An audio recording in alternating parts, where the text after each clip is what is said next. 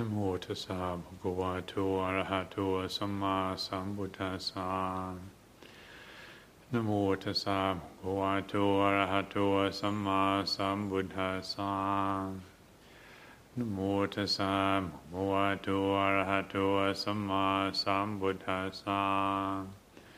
Buddhang dhammang sanghang namassa.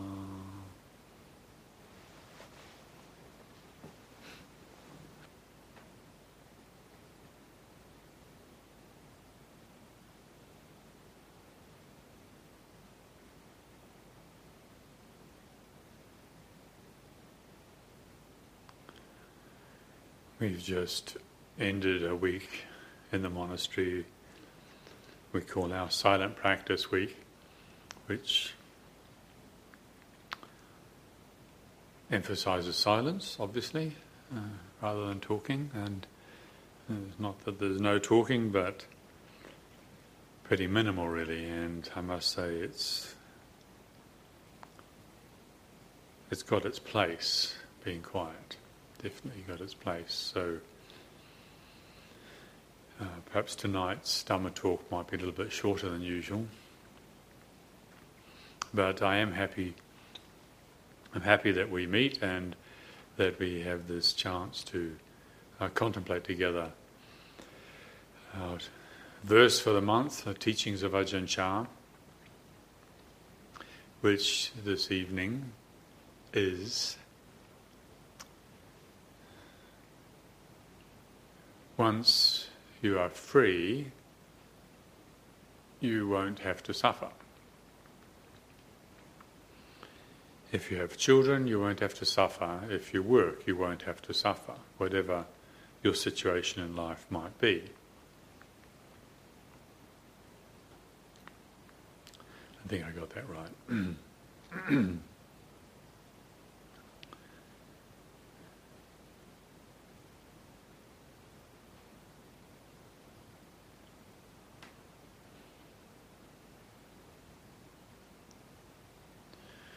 When you live in spiritual community for a long period of time, I find it surprises me to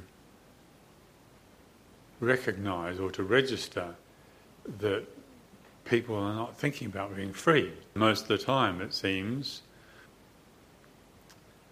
that the majority of people actually perhaps don't even have a concept of freedom, that they're just moving from one thing to the other and getting by.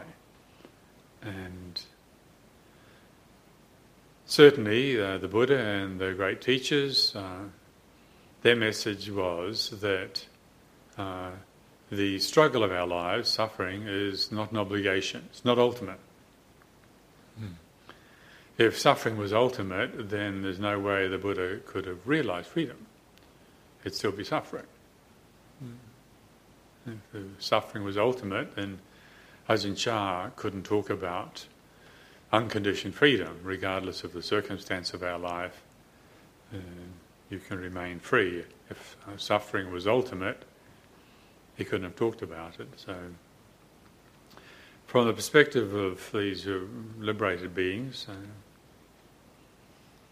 suffering is not ultimate. It's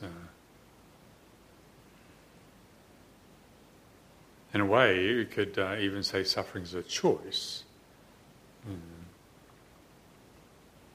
Well, certainly I think it's worth remembering that this freedom that Ajahn Chah was referring to is not something that has to be created. And the Buddha himself talked about freedom, liberation, awakening. He said it's like an ancient city. I found an ancient way. Talks about this ancient way, overgrown, and branches and bracken all over the place. And nobody had been going along this ancient way for a long time, but he found it and made his way through it, through the undergrowth and through all the obstacles. And then he said, I came across this ancient city. This is the land of liberation. So I think that's worth bearing in mind, that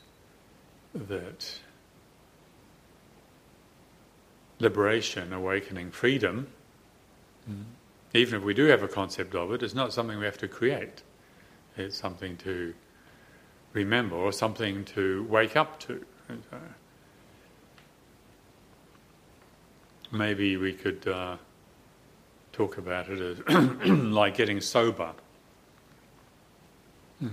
You stop and think about all these wonderful teachings that we've had for so long. We've heard them over and over again, and yet we still behave in pretty crazy ways. And why do we do that? It's kind of like it's like being drunk. It's like being intoxicated. And the Buddha did use that word, intoxication. The different ways of being intoxicated. And I'm sure you've all seen people who are intoxicated, maybe experienced a little of it yourself from time to time in the past. Being intoxicated in a state of diminished responsibility. It's a disaster, actually, because when we're intoxicated, we misjudge situations. And the Buddha talked about the intoxication of youth. And those of you that are young, there's no point in listening at this point because you're probably intoxicated.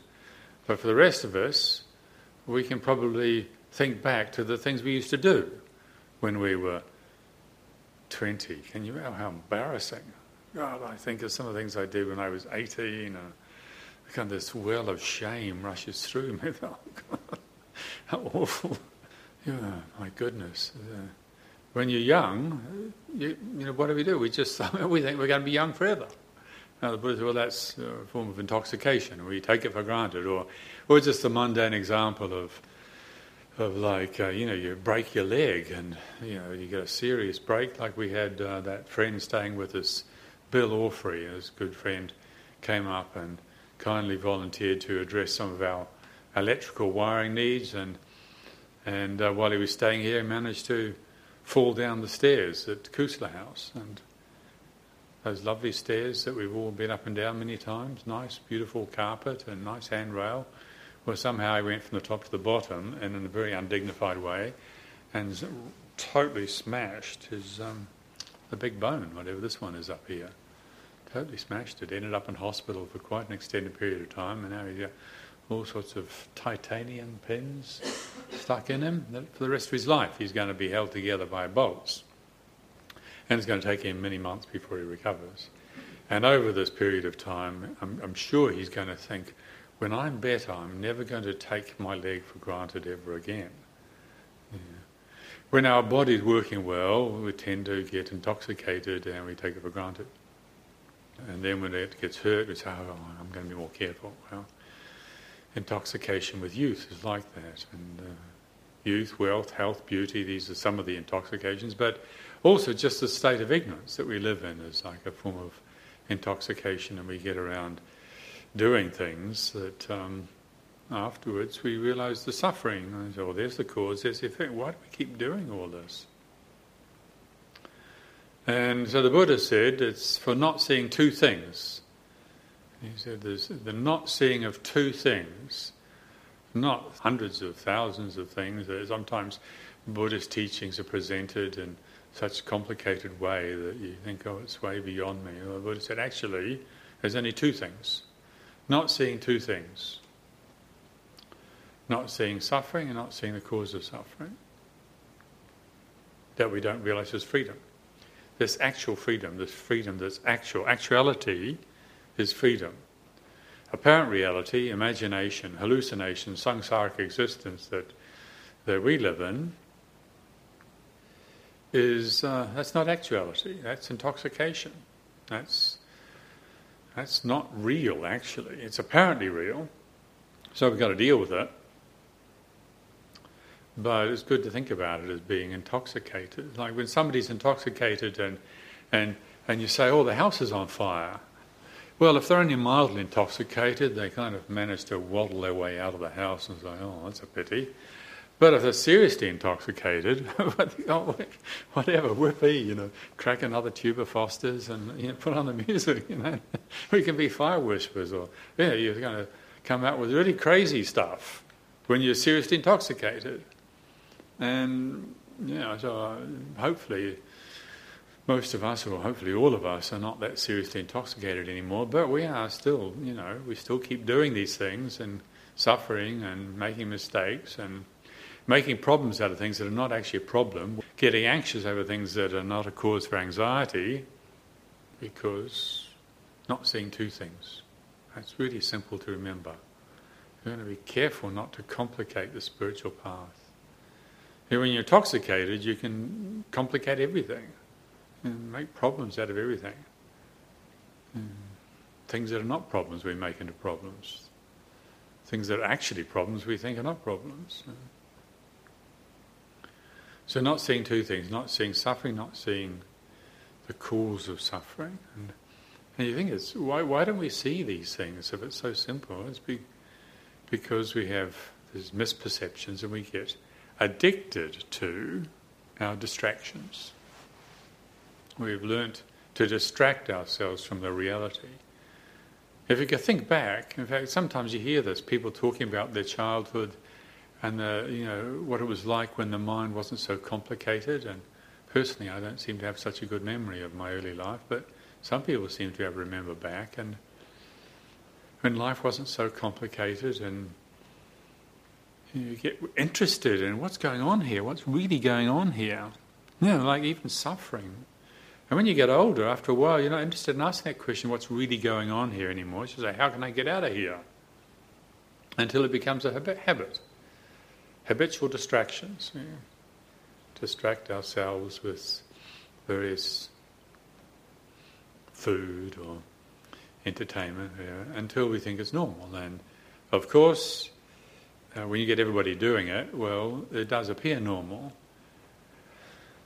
But if you slow down, and which of course in our spiritual practice we're all trying to do,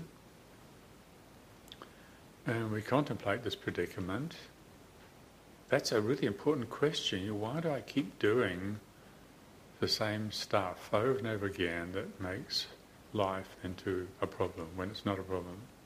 Life is just so. It's like this. Always has been, is now, and never shall be. Just so. But that's not the way that I relate to it. It should be this way, it shouldn't be that way, and this is not good enough, and I'm not good enough, and I've got to do more before I'm good enough. And even our spiritual effort can be a distraction. You go into spiritual bookshops or into people's houses even, you see the bookshelves are caving in with spiritual books and CDs, and go on the internet, and my goodness, extraordinary array of stuff about liberation.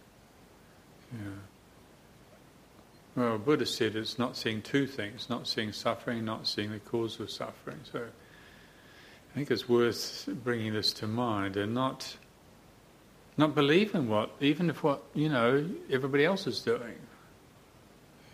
There is such a thing, I think, as, we all know what physical gluttony is. It leads to obesity. Gluttony, we don't hear the word very much these days because, of course, the economy of our society is based on trying to get us to buy more and waste more and consume more. And we're all aware of this obesity epidemic, and people talk about it a lot. But I sometimes also wonder about the spiritual obesity, spiritual gluttony, the amount of stuff that is said, the amount of opinions there are about getting free. And just as one can get unhealthy physically and suffer from being overweight and unhealthy from eating junk food, we can also, I think, similarly with so-called spiritual nutriment, not necessarily well-prepared food. Food that's full of chemicals, it can make us sick. Well, spiritual nourishment that's full of wrong views can also make us sick. And so it's worth looking at it's always worth looking at the way we approach the spiritual disciplines that we've taken on. Are they oriented towards what the Buddha said? You're not free because of not seeing these two things, suffering and the cause of suffering. Even suffering, we can't see it. Even when we are suffering, we can't see it a lot of the time because we're so busy trying to get away from it. So busy trying to distract ourselves from it. So if we do start to notice that, if we have the inkling that this is true in our case, that we've been binging maybe on spiritual teachings. Like I don't teach retreats to the lay community anymore. Thankfully, we have Ajahn Abhinando, Ajahn Punyo, and other teachers from other monasteries, more skilled than myself, who are happy to take on teaching the lay retreats. But when I did teach them, when I still do lead monastic retreats, the one thing I'm very insistent on, and I think it's really important, is silence. I think just stop talking, stop sending energy out. Just as we send energy out with our body when we go eating stuff, consuming stuff, and we send energy out with our speech when we talk. Well, also with our mind, we send energy out by opinionating on everything, having an opinion on everything. So when we can just inhibit that, inhibit the grabbing food, we eat at this time, no more. Get the right amount of food. We inhibit the speaking. Okay, let's try being silent for a week. And then you see how it helps the mind. And inhibit this going out and proliferating. And for those who are new at practice, this can be quite a shock because the habit of proliferation, the outflows, the exuberance looks like a torrent, like a tsunami even. And it's difficult to inhibit, to restrain, so we want to go about it carefully.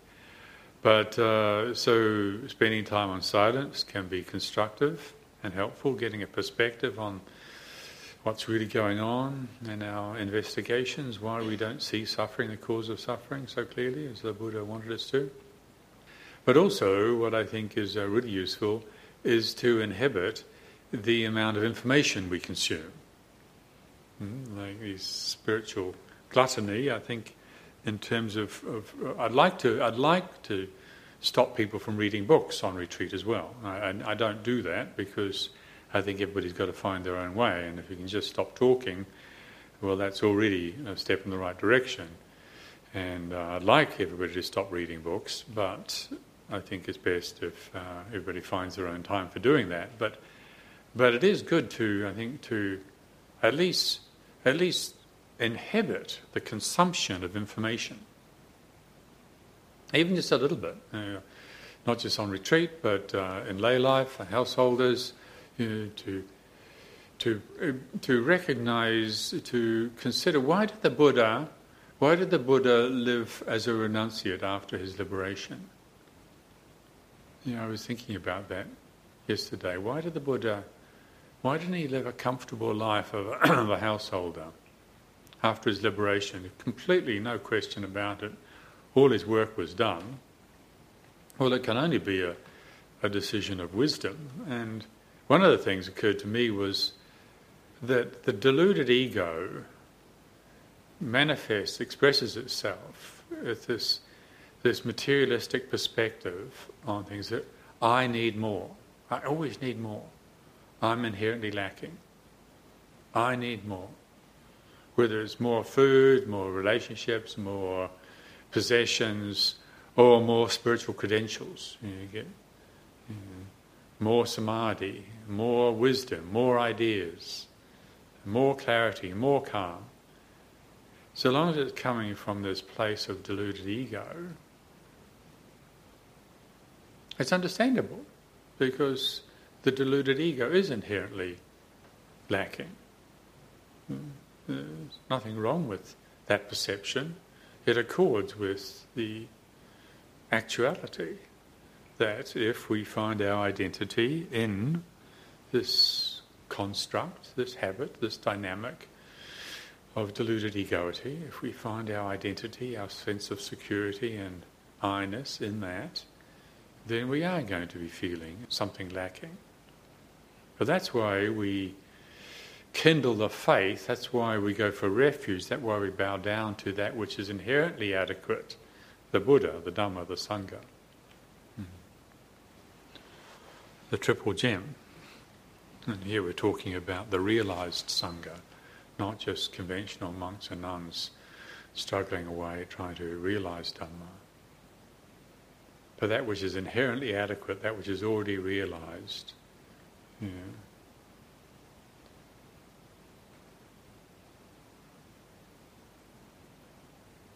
So this predicament we find ourselves in, if it is the case, that we're believing we're lacking in some way, there's something wrong with me, I've got to do more, get more, become more, and then we stuff ourselves with more information, even going on more retreats. My recommendation would be hold back on that. Even don't go on retreats. If you want to meditate 2 hours a day, only meditate 40 minutes a day. Don't believe in that perception of I need more. Rather, question the perception. Where's it coming from? If we can ask that question with sincerity, who thinks they need more? Really feel that question. Who feels inadequate? Who feels they need more samadhi? And somehow get inspired with simplification. I think that's what occurs to me is why the Buddha lived as a renunciate, because it sets the best example. The idea that you need more, the idea that you need a nice big house to live in, the idea that you need a radiant, lovely, harmonious relationship, the idea that you need more possessions and popularity and fame and so on, all of that, the Buddha were, in his example, from the time of his liberation to the time he died, he was saying that's not true. We just need enough. We need enough. We need enough shelter, enough clothing, enough food, enough medicine. That's all we really need. And then to actually investigate that feeling of need. And so if we want to do this, we can somehow inspire ourselves, encourage ourselves to do this, not as some torture or some regime we're going to impose on ourselves, but get excited about it. Get excited about, I can ask these questions and get to the root of this. This is a really exciting thing to be doing, to take responsibility for this perception of lack, inadequacy. To really question it, get to the root of this, and stop reading. And maybe you want to do it gradually, maybe just like 1 day a week or something, 1 day a month.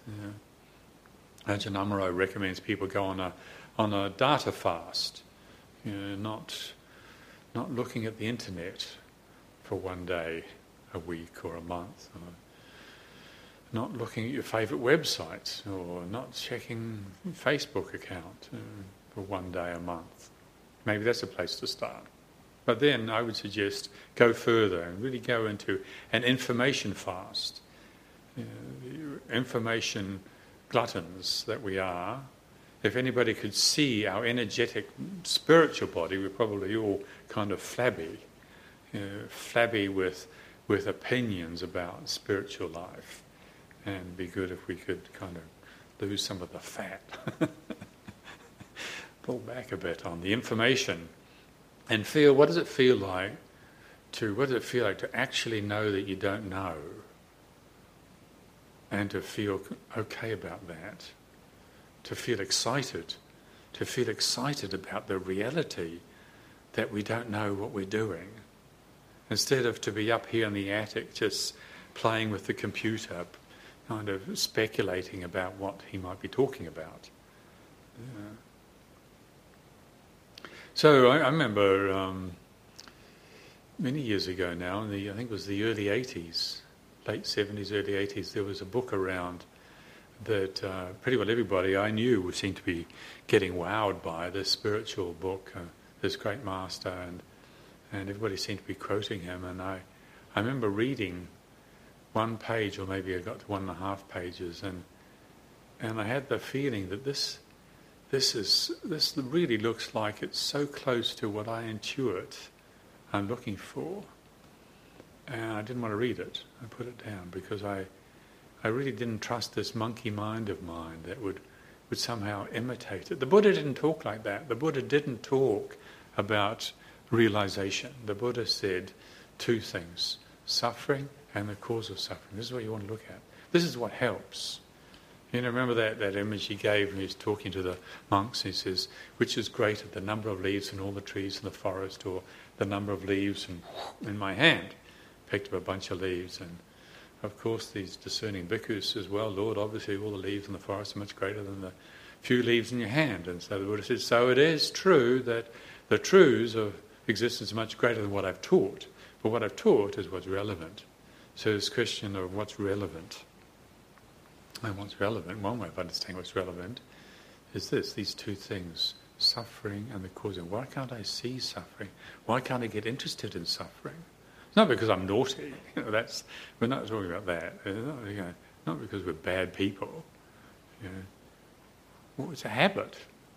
From about the age of 7 probably, we discovered we had this ability to manipulate life.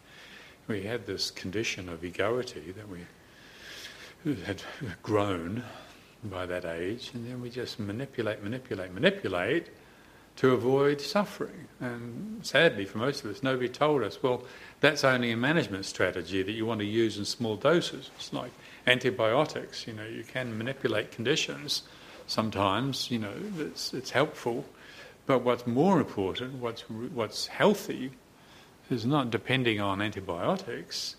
What's healthy is get healed, get well, get nourished. And that means get understanding. And not knowledge, not information. Not information about freedom, but experience. And so this is what the Buddha is pointing to, and that's what Ajahn Chah is pointing to. And so this fabulous book it approximated, as far as I could see, reality to such a degree that I thought my monkey mind might start, remembering it and imagining that I understood it when I didn't. I also somehow had a feeling that kind of delicious stuff, spiritual speculation, even if it's by somebody who's had some degree of insight, that stuff, I had a feeling that it would somehow dilute my own search, my own interest. It's good to get a little bit hungry. Somebody was mentioning to me the other day about, asking how much food they should eat, and they said, well, if I don't eat anymore, I might start feeling hungry. And they were talking about it in a way as if that was somehow a terrible, terrible thing that should never happen. And I said, well, get hungry. Do you know what it feels like to be hungry? Because we can't know the amount of food we need until we've actually felt hungry. It's good to feel hungry, and then we can take a little bit more, and we know the right amount. Because nearly always we eat too much. It's a kind of the shadow effect of affluence. Of course, I wouldn't want to have to go hungry myself. I wouldn't want anybody to have to go hungry.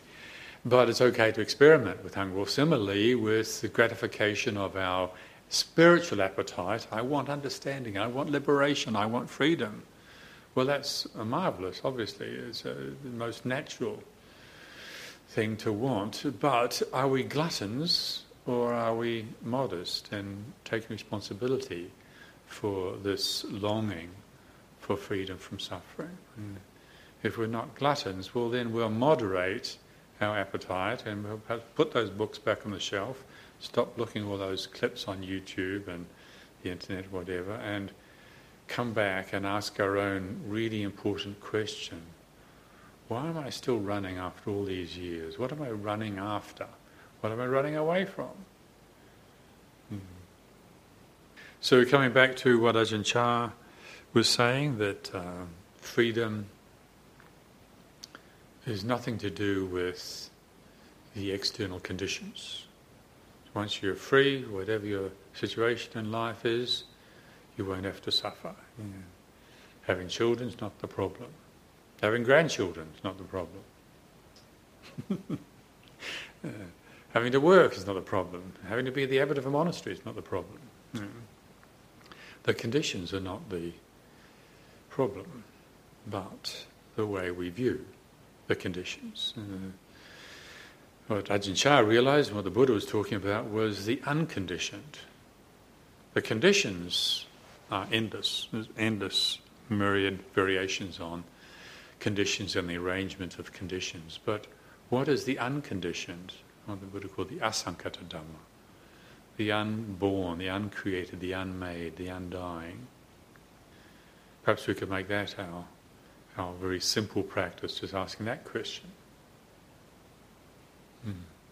What is the unmanifest, the unconditioned? And keeping it simple. Thank you very much this evening for your attention.